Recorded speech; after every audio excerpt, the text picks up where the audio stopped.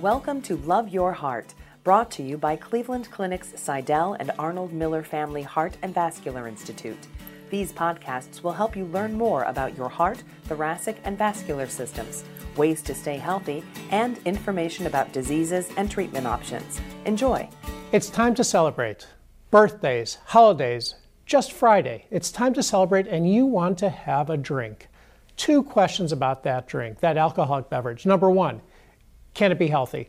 Number 2, is there a way to make it even better for you, even healthier? Question number 1, is alcohol okay? The answer is yes, in moderation, always in moderation. What does moderation mean?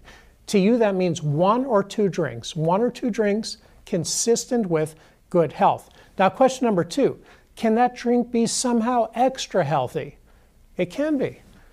Have a Bloody Mary.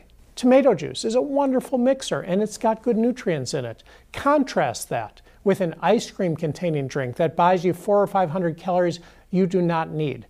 For a healthier drink, in moderation, simple mixers, fruit and vegetable juices, it will keep you healthy, happy, and you'll stay thin. Thank you for listening. We hope you enjoyed the podcast. We welcome your comments and feedback. Please contact us at heart@ccf.org. Like what you heard?